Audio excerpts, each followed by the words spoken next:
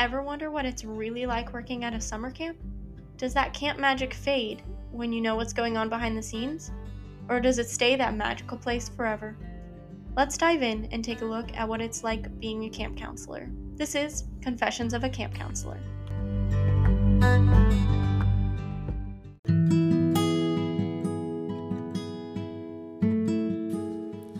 Thank you for joining me in this episode of Confessions of a Camp Counselor. Today we will hear from someone who worked for 6 years at a summer camp. He is passionate about helping children and making sure they feel loved and wanted in the world. Let's hear from Chauncey Liston. Tell me a little bit about your camp and your background with it. Oh man, that's a hard one to start on. So my background at camp, I worked at Camp Reed for 6 years as a counselor, and then I volunteered there for 3 more summers prior to my work as a counselor. And I have kind of a weird camp story. So I went to a YMCA camp here in Montana when I was 10 years old, 11, 10, somewhere in there. And it was a horrible experience. I hated it. The roof leaked. My counselor was mean. The food was awful. We weren't allowed to go in the lake because no one wanted to get lifeguard certified. So we were just kind of stuck. It was a camp on a lake with no lifeguards. And I was a baseball kid growing up, and summer was baseball season. So I had my one experience. My parents had me try it. It just wasn't for me. I swore off of camps for the rest of my life at age 10. And then when I was 14, we had family friends tell us about Camp Reed, R-E-E-D, about an hour north of Spokane. And it's about a 4-hour drive from where I'm from, Missoula, Montana. And I went out because my siblings were going to be campers, but I was too old. And I went out, toured it, and kind of just fell in love with the place. And I jumped in the counselor and training program. And our counselor and training program is a little bit different than other camps. Our CITs are not super focused on working with kids at that point. You're doing a lot of work with the campgrounds itself. You're doing projects. We cleared out a camp trail and a campsite for kids to go on overnights to, and then planted flower beds, hauled railroad ties. And, it's a work week. And then as soon as you're done with work week, you go and you do a 300-mile bike ride. So you go around Lake Coeur d'Alene and all the way back up to Spokane. And I hated it to begin with because everyone else as kids, they have these 10 years of camp experience going as a camper. They get to have these beautiful times, best years of their life. And then for them, CITs is getting to give back to that place. But I had never been to the place. So I really didn't have anything to give back to at that moment. And for the first 3 days, I was miserable. And you wouldn't know it listening and looking at me now, but I was horrible socially as a kid. I was super shy, really uncomfortable. People didn't want to be around me. And camp and the CIT program taught me that those just weren't the right people to be around. And they taught me that there is something in myself that I can love and appreciate. And once I start to do that, other people will. And camp just reshifted my mindset at 14, 15 years old into believing that I was worth being around people and I was worth having around. So that's kind of where my love for camp started. And from there, it's just been a whirlwind of just getting to be a 10-year-old kid all summer. So that's kind of my camp origin story. That's a wild story. That's definitely one that I haven't heard before. Like most people are like, yeah, I went to camp in like 3rd or 4th grade and I fell in love with it and like automatically knew I wanted to be a counselor. But yours was like, I hated it. I hated it so much. Yep, I hated it. And then about halfway through my first week out there, it was like, wait, I get it. And it's just clouds parted, angels started singing, and I was like, okay, I understand this. I didn't think I wanted to be a counselor. I didn't find my love for it until a couple years later. But it planted the seeds, and it showed me that the place was someplace I could trust. And I'm not exactly a trusting human being, so that was huge for me, especially in the classic, everyone's 14, you hate the world. To have a place in the world where people were like, we don't care if you're upset. We don't care if you don't want to talk. We just care that you're here. And for me, as a super self-conscious 14-year-old, that was everything. And it planted the seeds of love in my heart. They just didn't grow until later. Yeah, so then what made you decide to actually go to camp then after hating? So it was the weirdest combination of me being an incredibly impulsive person and then right place, right time. So I went out there with my siblings when I was 15 after my freshman year of high school and went out and was just touring the place, and it looked like an awesome place to hang out. You know, Camp Reed's got every summer camp activity you could imagine, from mountain biking to pranking to hiking, sports, all of it. So it looked super fun to me. And then I ran into the director while I was out there, just kind of wandering around the place, and he was incredible. And he was talking to me about it and why he loved it. And so it was just this combination of me being there, being pretty vulnerable as a human being, and then having the director just see me wandering around and go, hey, walk with me, talk with me, tell me who you are, what you're about. And so it was just him going out of his way. He didn't have to do that. I was just a random kid from Montana at his summer camp, but he did. And so that kind of kept me there, you know, and I signed up for the CIT program, not really knowing what I was getting into, and then was pretty shocked by it a week later. But it started everything. So how did then your experience change when you became a counselor from being a camper? It's the way our camp breaks down. So we go camper from age 5 to age 14-ish, and then you're a counselor in training for 1 year, and then you're a junior counselor for 2 years after that. And the junior counselor role is where you're working hands-on with the kid. You're essentially the big brother in the cabin if the counselor is the mom or the dad. So I did 2 years of JCing, and just every time I left, I felt like I was leaving part of me behind. Every time I drove away from camp, I just felt like part of my soul was there. And the more times I left as a volunteer, as a junior counselor, the more I felt my soul was out there. And it took an older counselor when I was in my first week out there, it took him sitting down and he talked to me about what he appreciated about camp. And he talked to me about the beauty of kids being able to be kids. And to me, summer camp is the final frontier of our society for kids.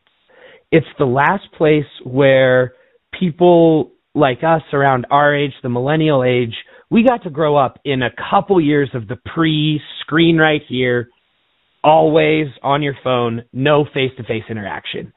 And camp provides this area where phones, at least at our camp, are not allowed. We're in a technological dead zone.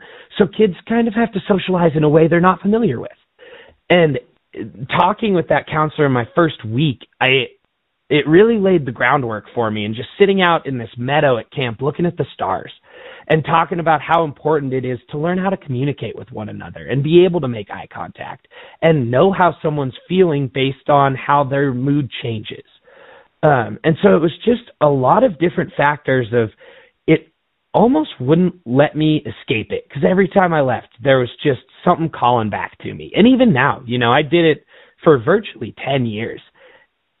There are certain smells when the weather turns a certain way in the springtime, camp calls me back and it feels right. And I know my time there has come to an end, but there's just something about the place that it's joy and it's happiness in its purest form.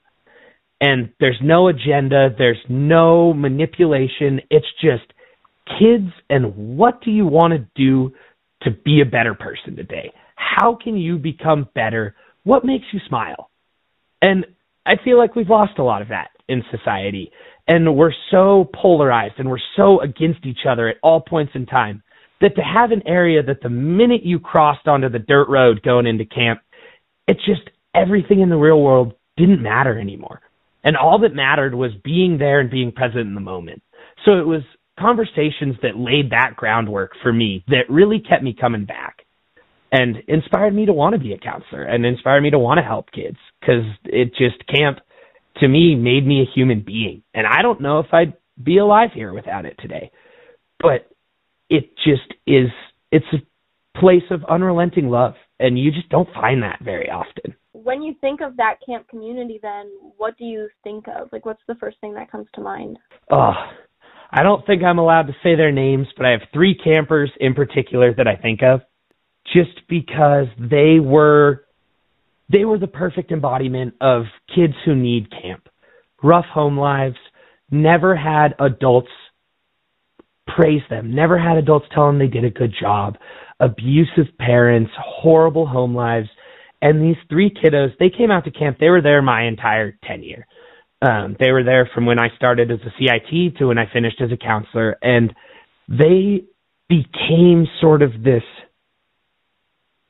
group for me where it was a group where my only role in the group was to make sure they got to be kids for a week. And so when I think about the community, I think about those 3 people in particular, and then about the building blocks that allowed them to be kids. And that's camp as a whole. I've always likened camp to a bucket. You know, it's a 5-gallon bucket. We are all drops falling from the sky. We're raindrops. And if there's no bucket to collect us, we just fall to the ground. The earth absorbs us, and that's it. We've served our purpose. But with a bucket collecting all these drops, you've created this community that is stronger when it's together and it's contained and it has some form of structure. And you can use that bucket to quench a thirst. You can put out a fire. You can grow crops. It is something that takes on a life of its own as soon as all the powers that be have worked together to create it. So for me, that's just what the camp community is. It's this group of people who would do anything to put a smile on someone else's face. They're the most genuine human beings I've ever met. I consider myself the luckiest man on the planet, just getting to know people like that. And I get to live with them 3 months a year. It just is something that I never would have fathomed for myself. And it's something that it's a community where it doesn't matter who it is. You can sit down next to a fire and have the deepest life conversation you've ever had with them. Or, you know, I've had some very close friends and family pass away while I was out at camp. And there is not a support structure I'd rather have, because those wonderful human beings would take the shirt off their back. They would give you an organ if you needed it, simply because you asked. And you don't find that love everywhere. And I think that's part of the magic of camp, and that's part of the magic of a community who sees each other year after year, is you build off of it, and you get to watch kids grow and mature and become people who you know are going to change the world. And that, to me, is camp. And that's what camp is us getting a chance to inspire the next generation to do more than we did and to see more than we did. And that doesn't exist without the structure. Taking a little bit of a different direction. So what do you do when you don't have campers, when it's just you and the staff, or you have a day off, or I don't know how your camp structure works, but... Yeah, so we break down, we're at camp basically 6 days a week, 24 hours a day in the summer. And then we have from about noon on Saturday to 2 p.m. Sunday off. And I think the thing that, to me, looking back on it a couple years after I started, that spoke volumes as to who the camp people are, who the community is, we are living in the closest proximity with one another for 6 days nonstop. And then we could all go home. We should all go home and sleep and recover and get ready for the next week. But we don't. We choose to hang out with one another afterwards. So kids go home, and it's immediately like, how are we getting the group together? What are we doing? What is it? And a lot of it is stress relief. You know, there are certain kiddos that they are a little harder to work with, and those are my favorite kids. But not everyone gets to see the same side of those kiddos. And so people need to blow off steam, and you'd expect people to go home and just sleep, and they don't. You know, we're always doing stuff together, and we always find time to do things together. And then during the off season, you know, I talk to camp people every day. there's never a day that goes by where I haven't talked to someone from camp. And these could be people that I worked with 4 years ago, 5 years ago, who never came back. They did one summer and they were done. But we forged a connection through a mutual love. And so it has created this almost spider web where I feel like I am a completely different person around that group of people than I am around my friends at home. And they just bring out a different side of me because there's a different comfortability there. And it's weird to be super comfortable, like insanely comfortable with a group of 50 plus people at any given time. You know, you walk into a house party in college, you know, maybe 3 people there, and it's an uncomfortable experience. But you walk into a camp get together and it's 50 people that you can't wait to talk to. And you can't wait to be around. And going to war is the wrong phrase for it. But you are so close together and you are living 10 feet from each other. You know, at our camp, we do cabins of about 10 kids in them. And we're just in the woods. We're just dropped in the woods in cabins. And so you have this bonding through not just being in the same place, but experiencing the same things and having the same kiddos in your cabin that someone else does in their unit or that you got for a free time. So there's this commonality like I've never experienced anywhere else. And they get it. You know, camp people get it.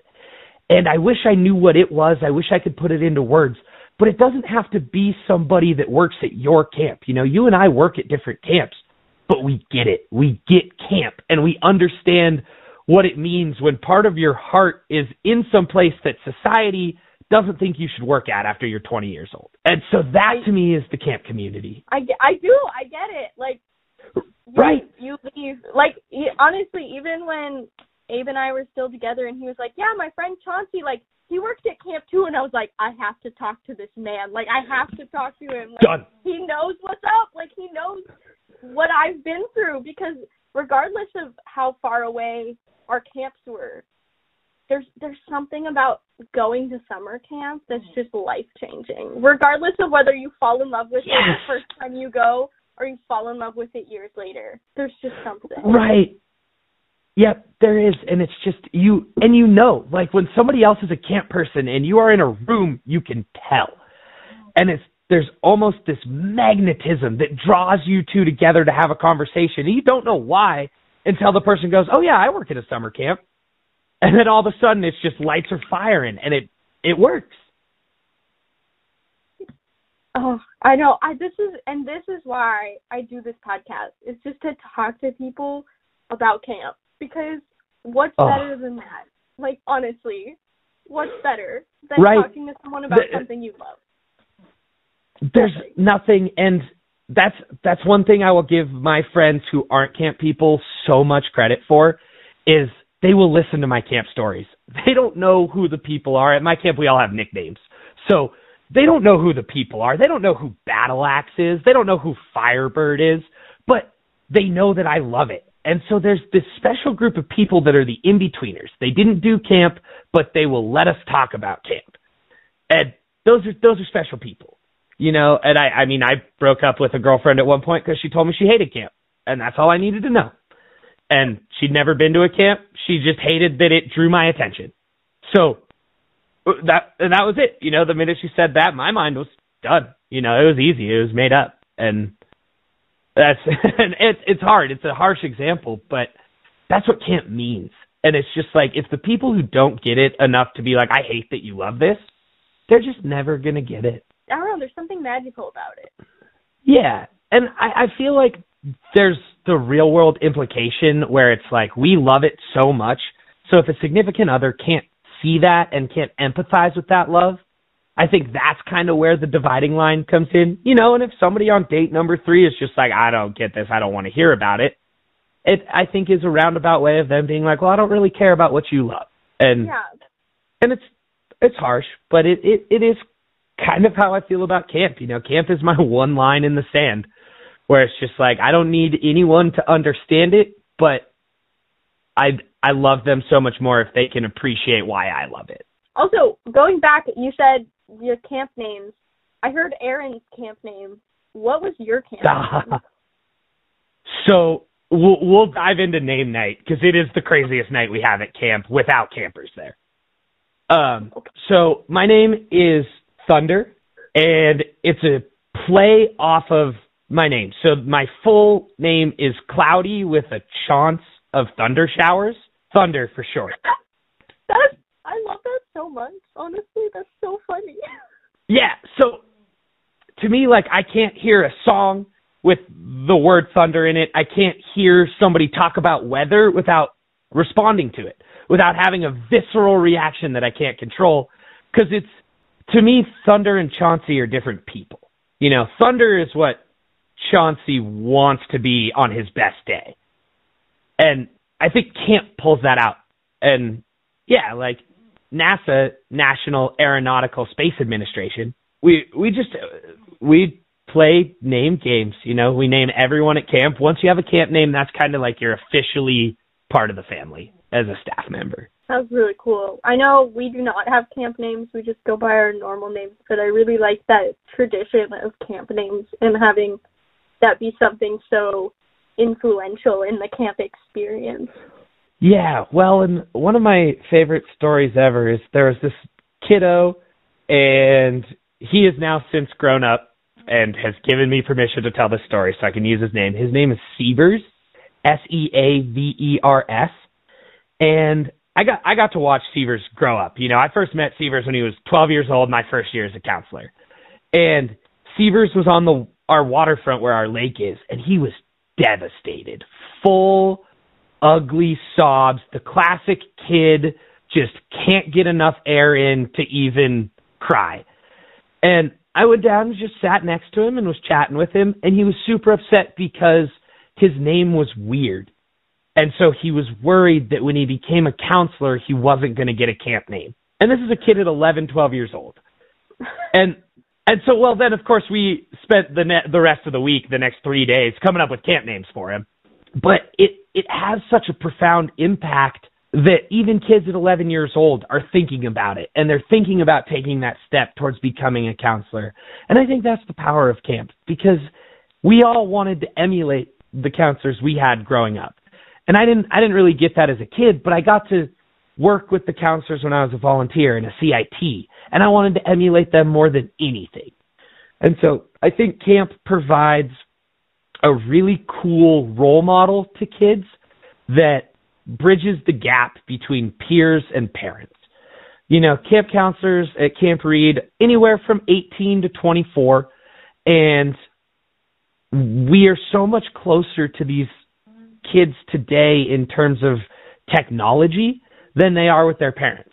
And that's such a huge thing with kids. And Fortnite, it revolutionized the camp game.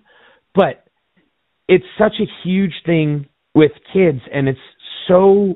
we get to be that bridge. We as counselors get to show them that there are adults out there who can still be kids, who can still have fun, and kids can ask us the hard questions sometimes.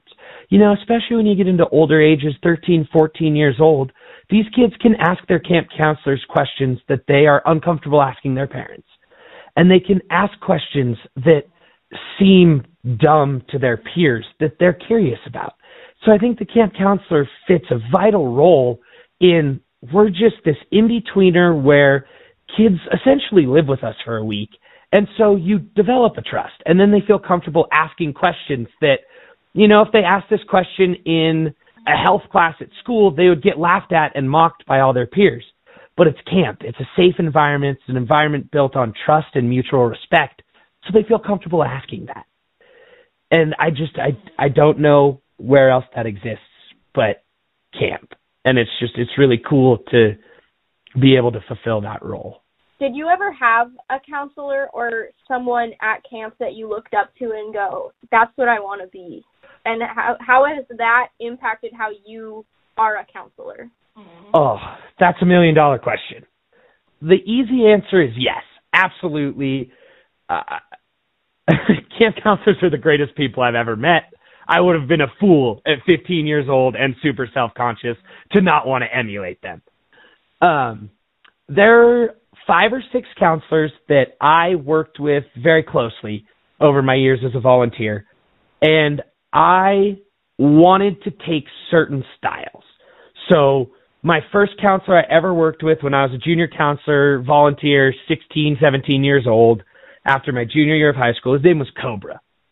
And Cobra had some impulsive problems. You know, he let some kids get away with things they probably shouldn't have.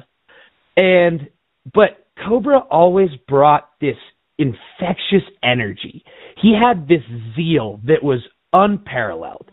And my first night that I sat down with Cobra, he looked at me, because we go out at night and sit and chat and debrief the day while the kids are asleep with counselor, junior counselor. And the first thing Cobra said to me was, no matter what you think you're doing, the kids will always show you what you're doing. So if you look at your cabin and they're all kind of glaring or rolling their eyes, look at your own body language. Check yourself. See what you're presenting from a physical standpoint. And then I of course, expanded on that in later years with my junior counselors, but it was planting that seed of body language and how we represent. And so I wanted to take that from Cobra, and I noticed with him it was his zeal that turned him into a kid magnet. You know, camp counselors are all just responsible kid magnets. And that's what drew kids to Cobra. And so I wanted to steal that sort of part of his counselor style. But then there was another counselor I worked with named Drift. And Drift didn't do anything crazy. He wasn't doing the craziest night activities. He wasn't streaking through camp in his underwear. He wasn't lighting off fireworks across the lake. He didn't do anything insane. But what Drift did was he filled in the little gaps. You know, he noticed when kids were not eating, or he noticed when a kid who is normally incredibly talkative stopped talking and stopped interacting. And so from him, I learned that people are patterns, and when patterns change, there's something different going on. And so he taught me how to look at kids and look at the way they behaved to figure out if there was bullying in a cabin, or if there were friendships that just weren't friendships. You know, the classic one side thinks that the cool kids are being their friends and the cool kids are bullying them. And so he taught me that. And I learned from so many incredible people ahead of me, and really tried to fuse as much as I could into all of it. And so, yeah, I had counselor inspirations and I had director inspirations. You know, I learned how to talk to kids from our director, Bucky, from my first 3 years. He was a kid whisperer. You know, kids would go and talk to him, and he would take a kid who was incredibly homesick or having some issues with behaviors, and he would get to a true root of the problem. You know, he would ask the kid about their home life. He would ask what was going on. And so he wasn't just getting surface level, oh, I'm fine, I just didn't drink enough water today. He was getting really into there. And then those kids felt heard and they felt appreciated. And I think that's something we're missing a lot as a society, is telling kids when they do a great job, because everybody loves to hear it. So I learned that from Bucky, and I learned about giving kids options from Bucky, and I learned all these different things. And you know, from everything I learned from staff, I feel like I learned twice as much from the kids. And kids are just what adults should be before the world beats us down.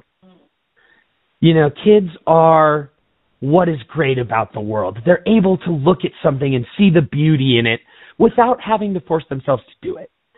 And so I think when we start looking at them as people instead of children, we learn so much more from them. And that's another thing that I think camp provides that other places don't.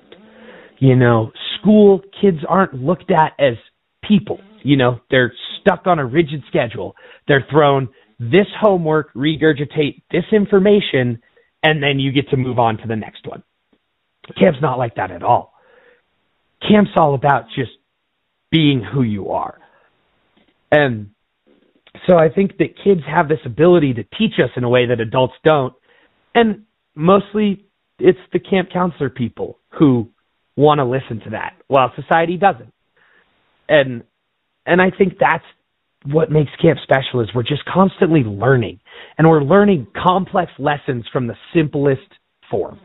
And it's kids. There's the classic metaphor, you're truly an expert when you can explain something to a 5-year-old. But when a 5-year-old can explain something, they are also an expert. They're just not taking facts and regurgitating them. They're taking feelings and trying to flush those out. And so I think there's so much opportunity to learn from kids and counselors alike. And so it's one of my favorite things about being out there, is just hearing from these kids and learning. And there are so many weird kids out there who just know more about bugs than I ever will, because that's what fascinates them. And all they want is somebody to listen to them. All they want, it's just like you and I talking about camp, or somebody who loves sports talking about football. If you have an active audience, you can talk about it forever.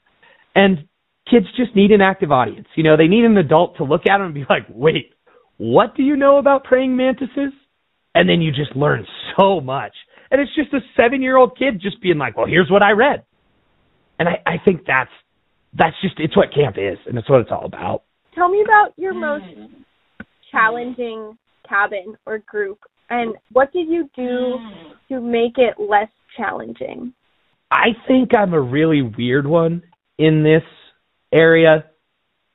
To me, the challenging cabins are my favorite cabins.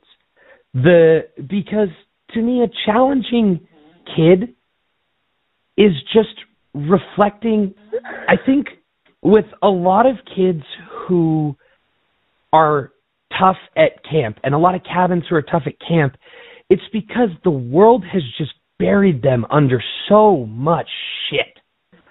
And it's these kids who at 10 years old are providing for their 3 younger siblings because mom has a drug problem and dad left before they were born. Or it's kids who grow up in a household with an abuser, and they go home every day to just the most horrific things you could ever imagine. So to me, the kids are not the problem. The system is the problem. Where they come from is the problem. So I've always looked at really hard groups as, this is not a group that is tough to work with. This is a group that needs extra love. They need more patience. This is a group that needs someone to just look at them and tell them that they're a good human being. And they need somebody to look at them and build a confidence that they can take. It's 1 week a year to try and build up so much armor around them that the pain of the world doesn't get through. And every year you see those kids coming back if you can build more armor around them. And it's to from an adult perspective, look at a kid and be like, you are awesome. You did this. You are so smart. You are a genuine human being. Don't let the world take that from you. And that's how I've always looked at challenging kids, because they are just the kids that need a little more love. The kid who comes from an affluent family in a rich neighborhood who's never wanted or needed for anything, they're a ton of fun. They're the camp diehards. They're the kids that you can get crazy with. But they're not necessarily the kids that need camp on the same level. And so when I get a challenging group, it's less of how do I overcome that challenge and more of what can I do to make this group realize that the things that the world has told them are wrong with them are actually their greatest strengths. And I think of one group in particular. A couple of summers ago, I had a group of 8 and 9-year-old boys who I adored. One of my favorite cabins ever, but there was a lot going on there. 2 of them came from very, very abusive households. One of them was just an ADHD kid to the max whose parents just pumped him full of pills all year until he hit camp, and then they took him off. So he'd only be off his pills 1 week a year, and that was at camp. And that kid had developed a little bit of reputation of being a really hard kid, but it was only because it's the first time that he felt like his full personality was coming out. So he talked to me. We had some really good in-depth conversations, especially for a 9-year-old. And he talked to me about how his ADHD medication made him feel like a zombie. And he didn't feel like a human being. And he didn't feel like his personality could ever come out. And we kind of just put it on the metaphor of like a hose. He's got a hose and he turns the water on and then the pill stops it. And so it just builds up and it builds up and it builds up behind that block in the hose until the hose explodes. And he had some behavioral issues at school that stemmed from the hose exploding. But at camp, we removed the pill, we removed the blocker, and it was a free flow of water. And so for me and working with him, it was just an individually tailored thing. He and I had a signal. When he was overwhelmed, when something was stressing him out, he just flashed me that signal, and that just meant, hey, I want to go be by myself for 5 minutes. Can you come talk to me after that? And so it was a lot of just on an individual basis, looking at him and being like, all right, man, you advocate for yourself. You tell me what you need, and we'll make it happen. If playing music and getting up on the tables and dancing in the lodge during meals is overwhelming, why don't you and I go sit outside? We could listen to the music. We can talk about whatever. So I think with challenging kids, it was just for me on an individual basis. I'm a little obsessive about it. I keep journals on every cabin I've ever had. I have mark down patterns. I model behaviors. I want to keep it congruent because, as you well know, so much happens during a camp week that you don't remember what happened Monday afternoon by the time you hit Tuesday morning because you've done 80 different things in between that time span. And so for me, journaling really helps with that. So when I have cabins that need more love, I journal more. And I take more time to work on them one-on-one. And it's a lot of just figuring out what works for them. I had a kid who was on the spectrum at one point who was pretty nonverbal until he was doing something artistic with his hands. And I didn't find it out until I walked past one day and he was talking to a couple of the dudes in my cabin while he was coloring. And so he hadn't said a word to us for 2 days, no matter what I did, no matter what I put in front of him, talking with him, nothing. It wasn't him. It wasn't how he communicated. And then once I saw that, from there it was just I threw colored pencils and paper in my pocket everywhere I went. And when we wanted to have a conversation or when I needed him to listen, I would just be like, hey, man, can you go find a good rock and just start drawing? And then he would be drawing, but then he'd be actively participating. And so it was just finding what works for kiddos on an individual basis. I feel like I keep harping on this, but we're so dismissive to kids as complex creatures at this point. We don't look at them and understand that they process the same emotions that we do. And so I think just taking kids and looking at them and just asking them what they need, what makes life easier, what makes them smile, I think really helps with the kids that are problem kids historically. And kids that get written off by the rest of the world, they don't get written off at camp because camp is a much more free-flowing structure. At school, a kid couldn't give his teacher a signal to go leave. At school, if a kid was drawing in a notebook while a teacher was talking, she would take the notebook away, he would take the notebook away because the kid's not focusing in a traditional mindset.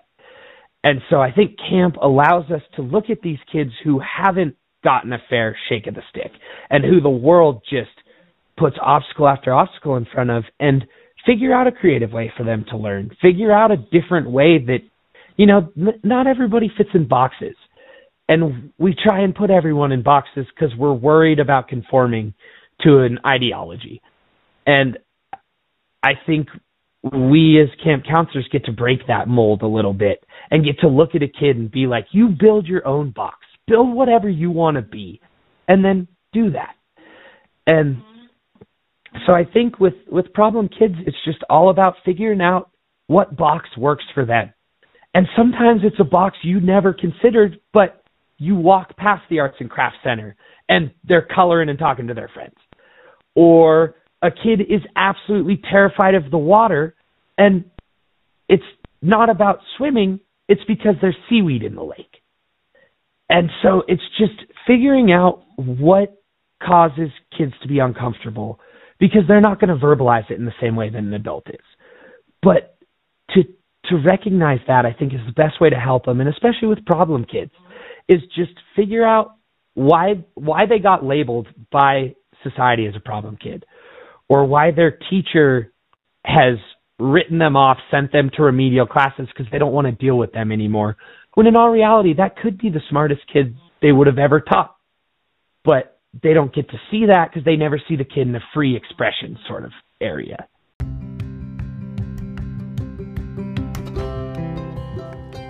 Thank you for listening to Confessions of a Camp Counselor. If you or someone you know has been a camp counselor and wants to share your story, email me at dirtbagdreamin@gmail.com. That's dirtbagdreamin@gmail.com. How was it going a little bit off track from what you just said? How was it going? Yeah, totally fine. From camp life back to your quote-unquote normal life? Horrible. It sucks. I have what I call a camp hangover for about a month, usually, after every summer ends. So I get done with camp, I say my goodbyes, I cry my eyes out for the 4-hour drive home, and then I get home, and there's the excitement of being back in the real world, being back with my friends from college, being back at home, not having to worry about keeping somebody else's children alive. So there's about a week of that where I'm really excited to be back. I try and see everyone do that. But then after that, I just get the camp blues and the post-camp blues. And it's just, I'm sad, and I can't really explain why, but I don't feel good. I don't want to do anything. I just am stuck. And so transitioning immediately after, to me, is really different than transitioning long-term. It's kind of like what I was saying earlier, where Thunder is who Chauncey wants to be at all points in time. And I know it's weird and kind of psychotic to separate myself into two personalities like that, but Chauncey's so much more worried about the real world, and Thunder gets to worry about whether or not kids are having fun. Chauncey's worried about paying rent, utilities, car, cell phone, all of that. Thunder's worried about, well, I hope there's enough mac and cheese that we can have a mac and cheese eating contest for our night activity tonight. And so getting home to me is always so weird, because camp doesn't feel like a job. We get paid to be 10-year-old kids all summer. I get paid to go on a canoe trip. You get paid to go out and just kick a soccer ball around with kids. Like, we get paid to prank each other. We get paid to do skits. We get paid to do all of this stuff that it's not a job. It's just not.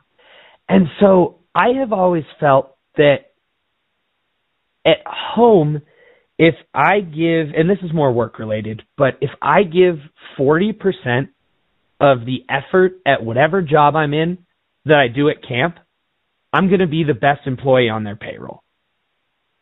And that's 40%. I've got 60% left somewhere. And it's because I got my dream job at 18 years old. It's all I wanted to do as a career. My two goals from the day I realized that I couldn't play professional sports were be a stay-at-home dad and be a Camp Reed counselor.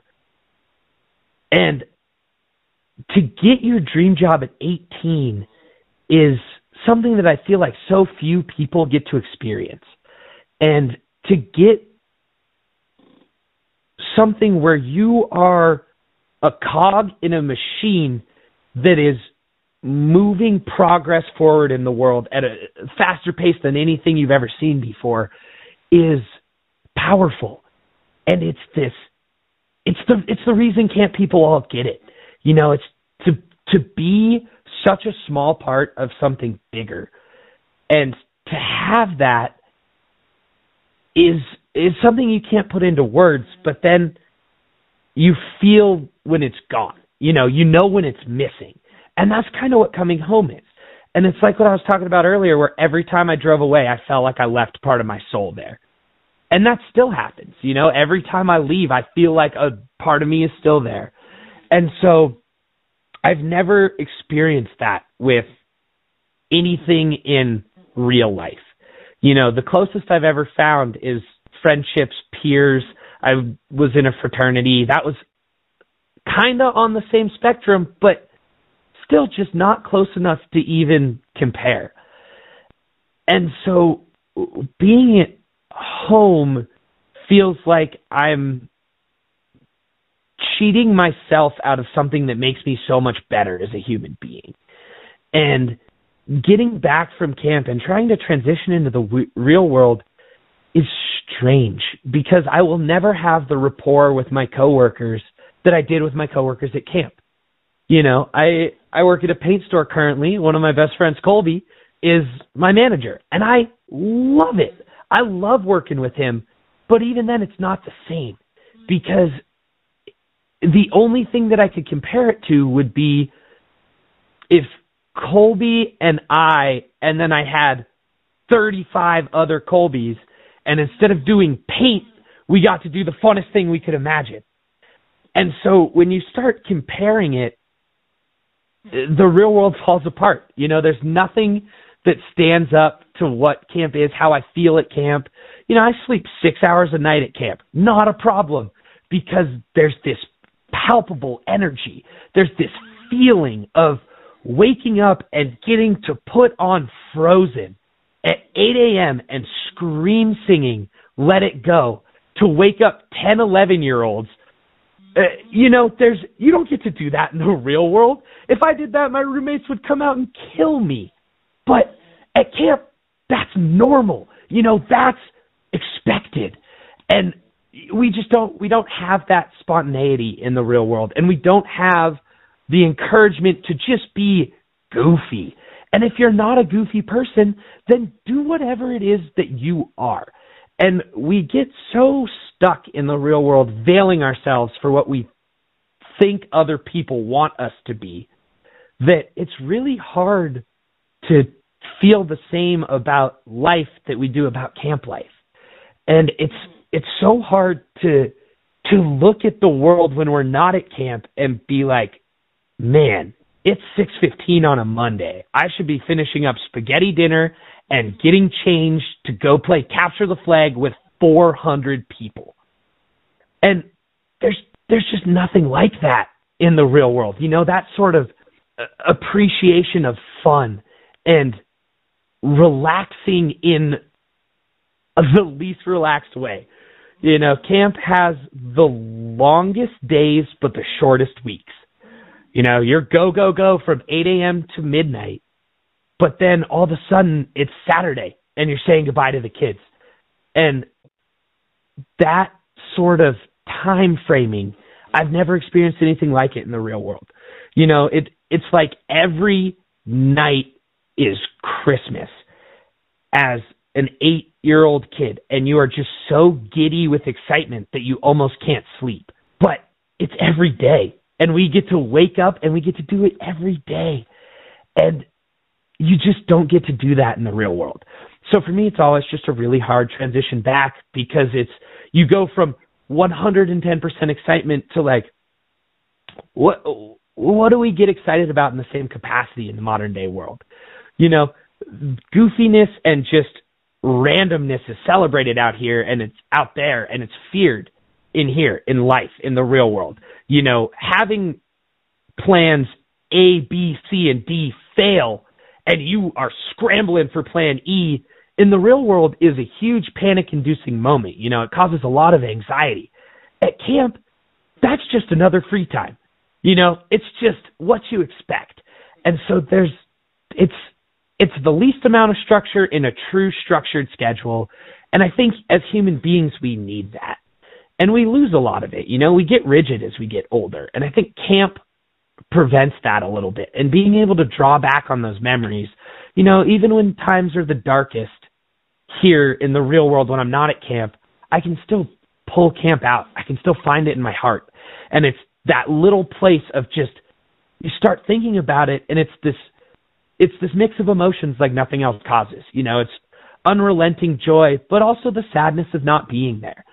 And so I think that's kind of the camp feeling, and those are the camp blues, where you love it more than anything, but there's nothing in your power you can do to be there. So you have to try and figure out how to translate it into the real world. And that was something that it took me a couple years as a counselor to not just come home and truly shut down for months on end because I just miss camp so bad. And part of it is that Camp Reed, our sign on the way out on the backside says, keep the spirit. And that's the mindset of whatever you learned at camp, however you felt at camp, take it out into the real world and share it with somebody. One of my favorite sayings ever is, to change the world, all you have to do is change your world. Influence one person, and you've influenced the world. And so camp allows us to do that. We have this unbidden stream of conscious thought that we get to project to very malleable people and kids who are learning, and we have this opportunity to be a great role model. And so camp provides that in a way that I just haven't experienced in the real world. And it provides so much emotional stability and a support network that just doesn't exist at home. And so I think it is a really hard transition, but we do get to, we get to be the little glitter fairies and just sprinkle a little camp dust wherever we go. And so that's the best part about being back, is we get to spread the love to people who have never experienced it. But it is always a hard transition. And I think that the real world we have too much to focus on in the real world. And at camp, my biggest frustration on a day-to-day basis is there's one light on our communal bathroom that shines through the window right above my bed where I sleep. And every once in a while, it wakes me up. And if that's my biggest problem on a day-to-day basis, I don't have problems. And so at camp, you're so problem-free, and all of the little things become big things. And in the real world, all the big things become little things. And we forget at home to take time to journal, and to take time to laugh, and to take time to just make a fart joke with your buddies. And so camp to me is just a place that holds that, and it feels like that's all missing in the real world. So when I get back to the real world, the transition just, it makes it really hard. But we got to experience it, and we always have those memories. And so I feel like that's kind of the big difference for me, is just at camp, you don't think about spreading the fairy dust, and in the real world, you have to force yourself to spread it. What is one of the weirdest things that you've done as a counselor, kind of going on the theme of, at camp, you just get to be your old weird self? Oh, man. So I use my weirdness in a very specific way at camp. I use it to break down the barriers that kids have when they first come in. So, I mean, God, I've done everything from eating bugs, eating poop. I've fully, I'm trying to think, because to me it's not weird. It's just a normal day-to-day. I've let kids throw rotten milk water balloons at me for completing challenges in time. I have, I don't know. For me, a lot of it centers around eating things. So, if we're on a hike the first night, I'll just pick up a little piece of deer poop and eat it, just so the kids are like, okay, this guy's a little weird. He's a little crazy. But for me, it's gross. But it's one and done. You just get it over with. But it gives the kids commonality. It gives them common ground where they can be like, can you believe Thunder just did that? This is the weirdest guy ever. What is wrong with him? But I do that on a Sunday night, and then Wednesday comes around, and I look at him and go, all right, boys, who's ready to get weird? And then all of a sudden, you've got 9, 10-year-olds just talking in a made-up language of grunts and clicks, trying to understand each other, walking around camp in our underwear. And it's, for me, it was all about just setting the tone and showing them that, like, it doesn't matter who you are, as long as you can do something that makes people around you feel better, you're probably doing something that helps people. And so, I don't know. I've got all sorts of weird stuff, but I just don't know if they're weird in the context of the real world and other people's camps, because camp as a whole is weird. Let's see. I'm trying to think. I've dressed up as cult members to scare kids. I ate a full raw onion in front of 300 kids because we were doing a Shrek free time, and I really wanted kids to show up, where we just like hung out in the swamp and yelled at people who walked by. We play, it's basically Clue, the board game Clue, but it's a giant version of it where all of the Camp Reed counselors take on personas, and then the kids go around as a group and they're trying to figure out who dunced it. And I've had so much fun in that. At one point we were turtles and strapped milk crates on our backs and didn't answer questions, just really slowly crawled around camp and like tried to untie kids' shoes by biting their laces. Let's see. At one point I was Shamu and I was in the beginner section of the lake doing tricks for Swedish Fish with another counselor. I've done sloths. I'm trying to think of other ones. Oh, at one point I was just the Void, and I just sat under our store deck in the darkness, just wearing all black, and just talking to no one just about how dark it was down there. And it's just like, camp just encourages you to be as weird as humanly possible. And so for me, it's just normal, you know, and at camp, it's just what you do. And so, for me, I guess all my weird moments are trying to get a reaction out of kids. And from a third party, you know, like eating poop is gross. But there's a method to the madness there. And so for me, it's never weird because it works. And I always tell kids the worst thing I could ever be called is normal. If I'm normal, it means I'm not doing anything that makes people happy that I'm around. And I'm not doing anything that makes me happy.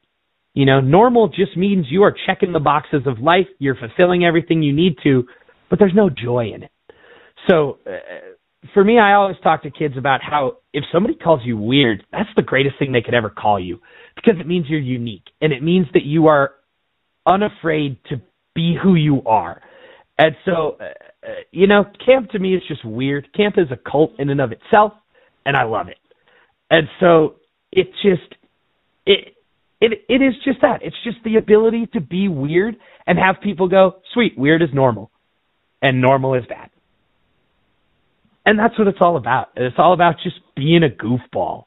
And granted, that's my personality, so it fits well in my counseling style. You know, everybody's got different styles. How do you take care of yourself mentally, physically, emotionally, while being with kids 24/7, 6 days a week? Aha, so this is the one that I get roasted for at camp every year. I don't. For me, being around the kids is taking care of myself. You know, I feed off of their energy, and I'm constantly learning, and I'm in a state of awe. And I've had a couple of cabins through the years where it didn't feel like counselor campers. It felt like it was just me hanging out. I was part of the cabin. And so I've always drawn my energy off of kids. So like at ours, we do free times 3 days a week where we do back-to-back hour-and-a-half long free times. And we are required to take a free time on and then take a free time off. And that free time off, most people go and shower because we only shower once a week. Or they'll go read a book. They'll go take a nap. They'll go hang out in one of the 2 buildings that has AC. Whatever it is. And for me, I will always jump on another free time because being around the kids replenishes my spirits. And being around the kids was the best way I felt better. You know, if I was having a horrible day, the only thing that could pull me out of it would be going and hanging out with a kiddo. And it didn't have to be a kiddo in my cabin. It could have been the one kid sitting alone on the waterfront. Or it's this group of 2 random people that I've noticed have kind of been excluded from their group, and I just want to make friends with them. And shit, they might be 12 years old, but they're people, and people are valid, and people deserve to be appreciated. And yeah, for me, I never really did the naps. I never really did the showering. If I got up early to meditate in the mornings, I got up with my campers with me. And I think I approached it kind of a different way than a lot of counselors, because a lot of counselors at Camp Reed are constantly trying to do the craziest night activity, the craziest free time, the thing that people talk about for the next 20 years. But those aren't the things that kids remember. Kids don't remember that, but kids do remember that you took 5 minutes when they were having a bad day to sit down on the waterfront and ask about them. Kids remember that you remembered their name the next summer that they came back. Kids don't remember what you did. Kids remember how you made them feel. And so for me, I felt this overwhelming sense of guilt whenever I was not with kids. And so I think part of my self-care was I avoided that sense of guilt by interacting with the kids more. And then I'm just a highly energetic person. And so for me, it was never an energy issue. It was never that. And I never really got burnt out on it. I still could rip a full summer of cabins. I could do 8 weeks right now. No questions asked. I'd do it in a heartbeat. Because it was so special. And it's the place that made me who I am. Camp is the reason that I'm able to talk to people. And camp's the reason that I want to help people for the rest of my life. And so for me, camp in and of itself was self-care. And going to camp every year was self-care. So I didn't need self-care while I was already in my self-care, if that makes sense. And I got a lot of flack for it. There are a couple of nurses who would literally come grab me and be like, you need to go sleep right now. But that's just what camp is. That's just people looking out for you. And yeah, so I'm very guilty of not taking personal time, not taking time to reinflate, because the kids were all the inflation I needed. So tell me about your most impactful camp story. I have a couple of different ones. I have a couple that had really profound impacts on me as a human being. And I really am not legally allowed to get into a lot of it, because in several cases I've had to talk to Child Protective Services and had to communicate on kids' behalves. And so those always hurt. And, I could still name every kiddo that has been in my care who had to go home early in a week. And I can name the kids who I have had the deepest life chats with. So I think things that had a profound impact on me are, a lot of the times it was more in hindsight.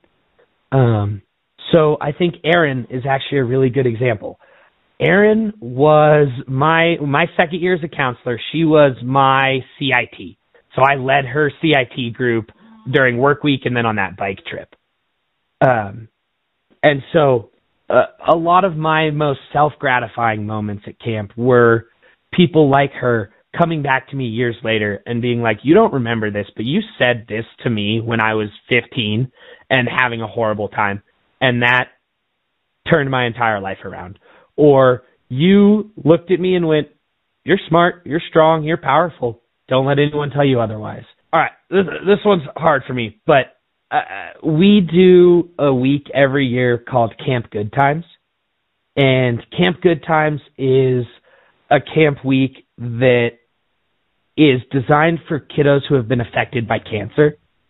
And so it's kids who have had parents or siblings have it and are undergoing treatment. It's kids who are actively undergoing their own treatments. It's this hodgepodge group. And there was one little girl, 11 years old, my first year on staff. And she couldn't run. She had leg braces, full leg braces, so she couldn't run. She didn't move very fast. And I, that week, was dishing. I was doing our dishes the whole week. And so when you're a disher, you don't have a cabin because we produce a lot of dishes. And so as a disher, you get some free time. So whenever you get your dishes done, you just get free time to go out, hang out with kids at camp, and then you're always free for night activities. So we do a campfire every night and do skits, sing songs, every once in a while tell a story, and then after campfire we have 2 to 4 hours, depending on ages, to go out and do activities just all over our 555 acres. And so with her, I had met her at a free time early in the week, and for me, I always gravitate towards the kids who are quieter and not necessarily a huge part of the group. And part of that was I was one of those kids. You know, I was the shy, awkward kid who just wanted to fit in, so I stood next to the cool groups while the cool groups didn't really know who I was. So I have a really soft spot for those kids. And so I always try and find those kids and chat with them. And for her, sweetest kid I've ever met, so smart, incredibly gifted singer. And she felt so bad because she felt like she was holding her cabin back. You know, they would go on hikes and they would have to wait at the top while somebody drove her up in a golf cart. So she hated that. And I think that's a very natural feeling. You know, anyone would grow to resent that, especially a kiddo who's battling cancer. But she and I just became buds. You know, she was just my friend. I ended up eating lunch with her every meal. I wouldn't sit with the other staff who were dishing. I went and sat with her at her table.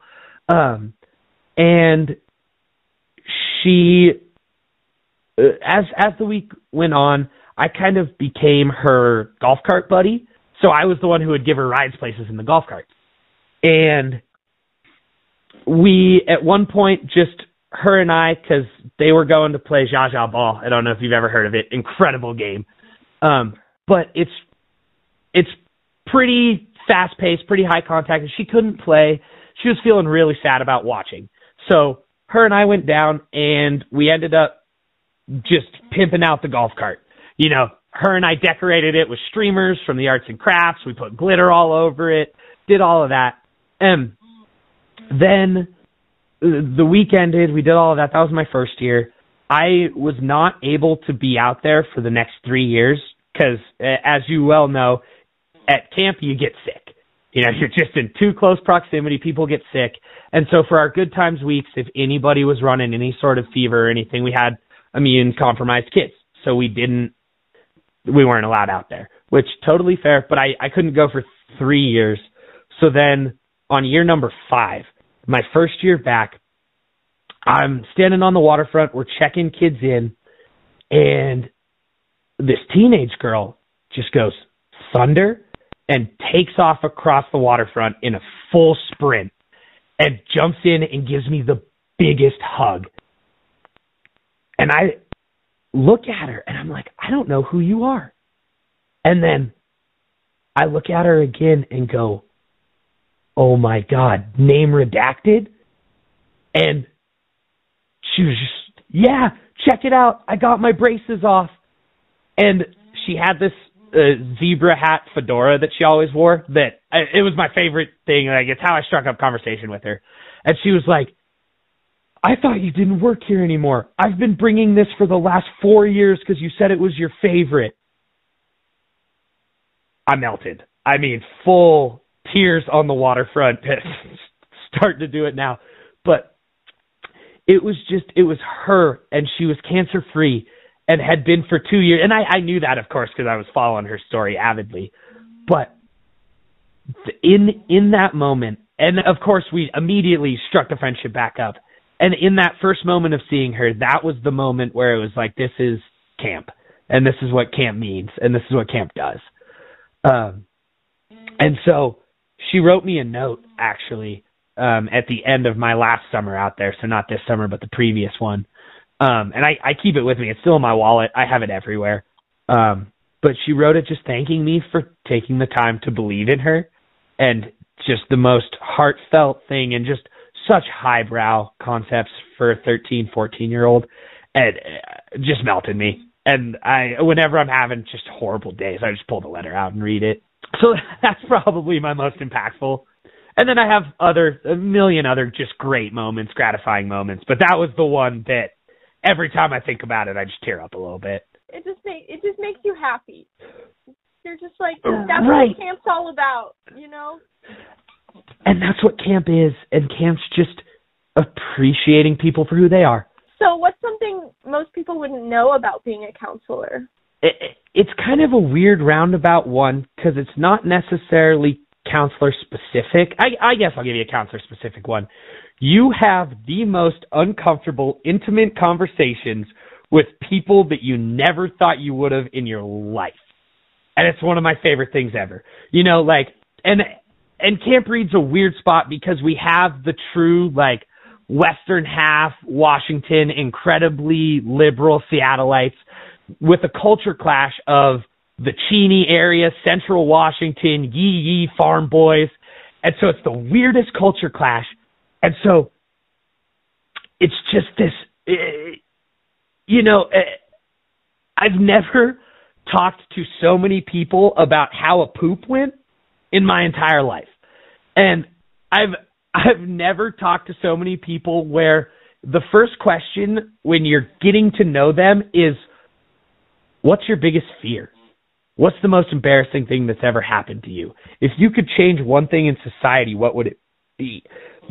So you have these profound conversations with people you would never have interacted with in real life. And you get to see the world in the most wholesome eyes from every different perspective. And so that's something that I really appreciate from counselor to counselor and sort of something that people don't really know or don't really think about. And kind of my more meta answer to it would be that I've learned how much impact a simple 2-minute conversation can have on the party who needs it. And it's 2 minutes for us, 2 minutes for you and I. We don't think about it. We've probably forgotten that conversation by lunch. But the kid we talked to who was struggling, the other counselor we talked to who was struggling, we said one thing, 4 words, 1 sentence, whatever it is, that is now ingrained on their heart forever. And it's something that they look back on in the same way that I look back on my moments on the waterfront and with kids coming up and giving me big hugs like that, where for them it was everything. And for them it gets them through the darkest. You know, it's that little bit of sunshine when they're down the hole in the middle of winter, and we forgot all about it. For us, we forgot about it 10 minutes later. But for them, they kept it forever. And it can be as simple as looking at somebody before they take a swim test and going, you got this. Or as complex as looking at a 14-year-old with self-esteem issues and going, who cares what they think? You're an incredible human being. Don't forget that. And so that to me is kind of the meta answer of something that I don't think people realize. And that can translate into the real world too, where if we just take the time to do the little things, for us it's a little thing. For the other person, it's everything. How have the summers as a counselor influenced your life going forward then? Has it changed any life path? Or you still kind of going on the same one that you were before? Yep, it absolutely changed. I mean, it changed everything. I've always wanted to be a dad. Like I said, stay-at-home dad was my goal. And it translates to having your own kids. It translates to camp kids. My biggest goal in life is to inspire somebody to be better than I was. And I figure as a society, if everyone could inspire one person to be better, eventually everyone will be inspired to be better, and the rising tide will lift all boats.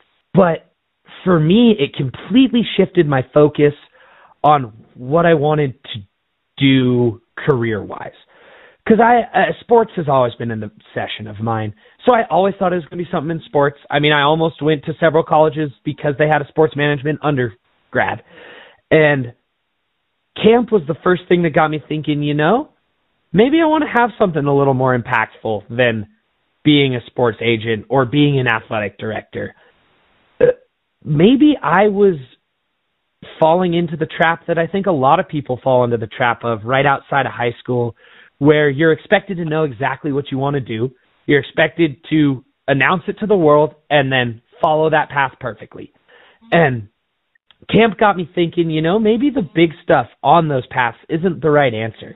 Maybe I should stop looking for a dream job, stop being like, I want to be a general manager of a baseball team, and broaden it and get more umbrella and start going, well, maybe I want to help people. And maybe I want to help kids. Maybe I want to help kids realize that they are incredible human beings no matter what other people have told them.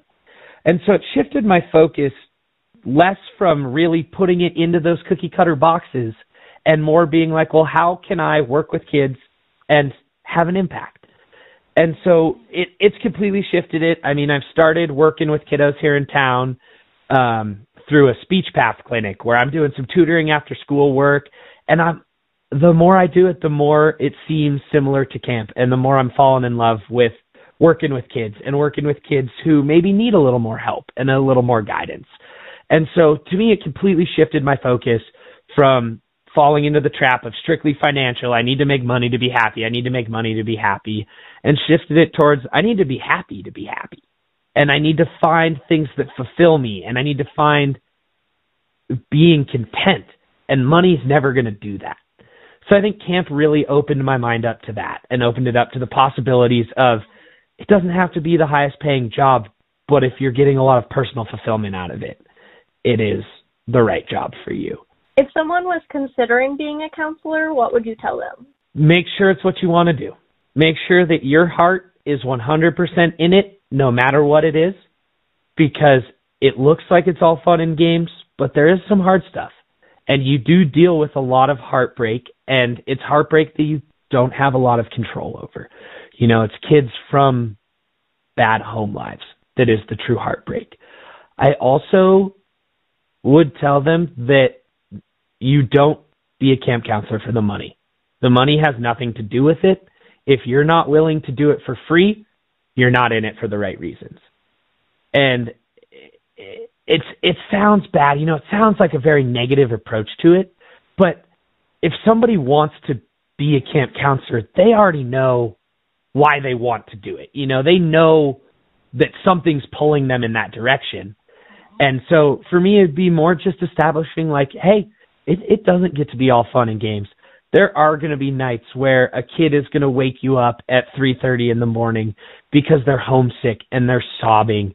And yeah, you went to bed at midnight after being on your feet and sprinting around hiking all day, but you need to be up for that kid and you need to be there for that kid. And so you need to be willing to put in the hard hours to get to enjoy the fun stuff. And I think I would talk to them about that. And then for me, it would just be like, why? My first question to them would be why? And if the first answer is out of their mouth isn't something along the lines of helping people, being part of a greater good, something community-based, I think I would recommend a different route. Because it is something that you can't half-ass it. You need a whole-ass camp. And if you're not prepared to do it, it's not gonna be fun for you. You're not gonna get the same thing out of it that everyone else has. And I really think it's just talking to him about that, because the love's there. People don't just wake up one day and go, I think maybe I want to be a camp counselor. And I think for most people, it's like you're giving back to an organization that has given you so much, or you worked in another camp, or you want to learn how kids' brains work, or you want to be part of something. And so I feel like those thoughts are already embedded within people, and they don't necessarily need to hear that because they know. And they know the beauty of camp. They know the love of camp. They know that feeling. And you can't explain that feeling. So for me, it'd be more about just why are you in it? Are you in it because you truly want to be here? Or are you in it for a different reason? And, some of the best people I've ever met, just camp counseling didn't work for them because it was too much of a time commitment, or it just was something that they're an incredibly genuine human being, but it didn't work with their skill sets. I don't think that's a bad thing. I just think that camp is for everyone until it isn't. And when it's not for you, it's one of the worst days of your life. But it's time to recognize that you have put so much love into a place, and it will continue to have that love, and it will be there long after you're gone because it was there long before you were there. So I really do think it's something where being a camp counselor is the greatest job you'll ever do. And so I hold people to the camp standard. And the camp standard is the highest standard I hold anyone to, myself included. And if you meet the camp standard, then camp's for you. And share that love with the world. And so I would hope that anyone who's looking to be a camp counselor is doing it for the right reasons. And everyone I've met who has is. And, there's a reason that a lot of camps turn people around after 1 year and people don't make it past one. And it's because it is hard. And it's not something you think about because you see and hear from your camp counselor friends how much fun they had.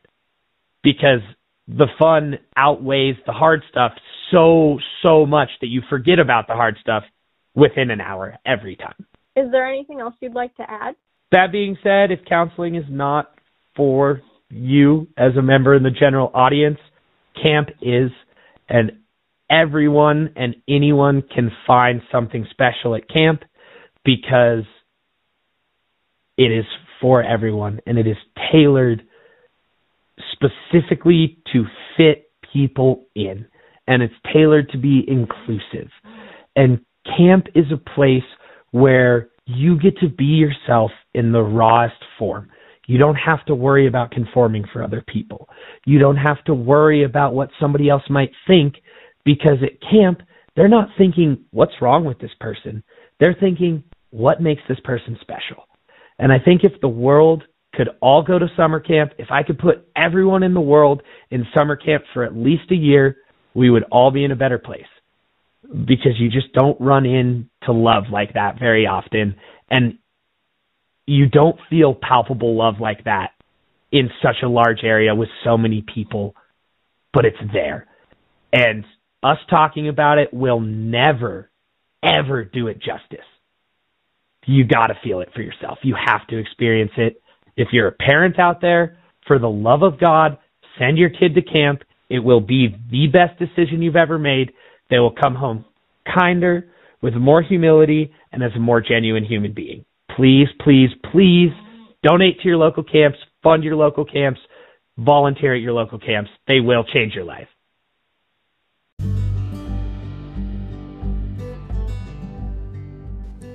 Thank you so much for listening. I hope you have enjoyed this episode of Confessions of a Camp Counselor. Tune in next time to hear some more insights of what it's like.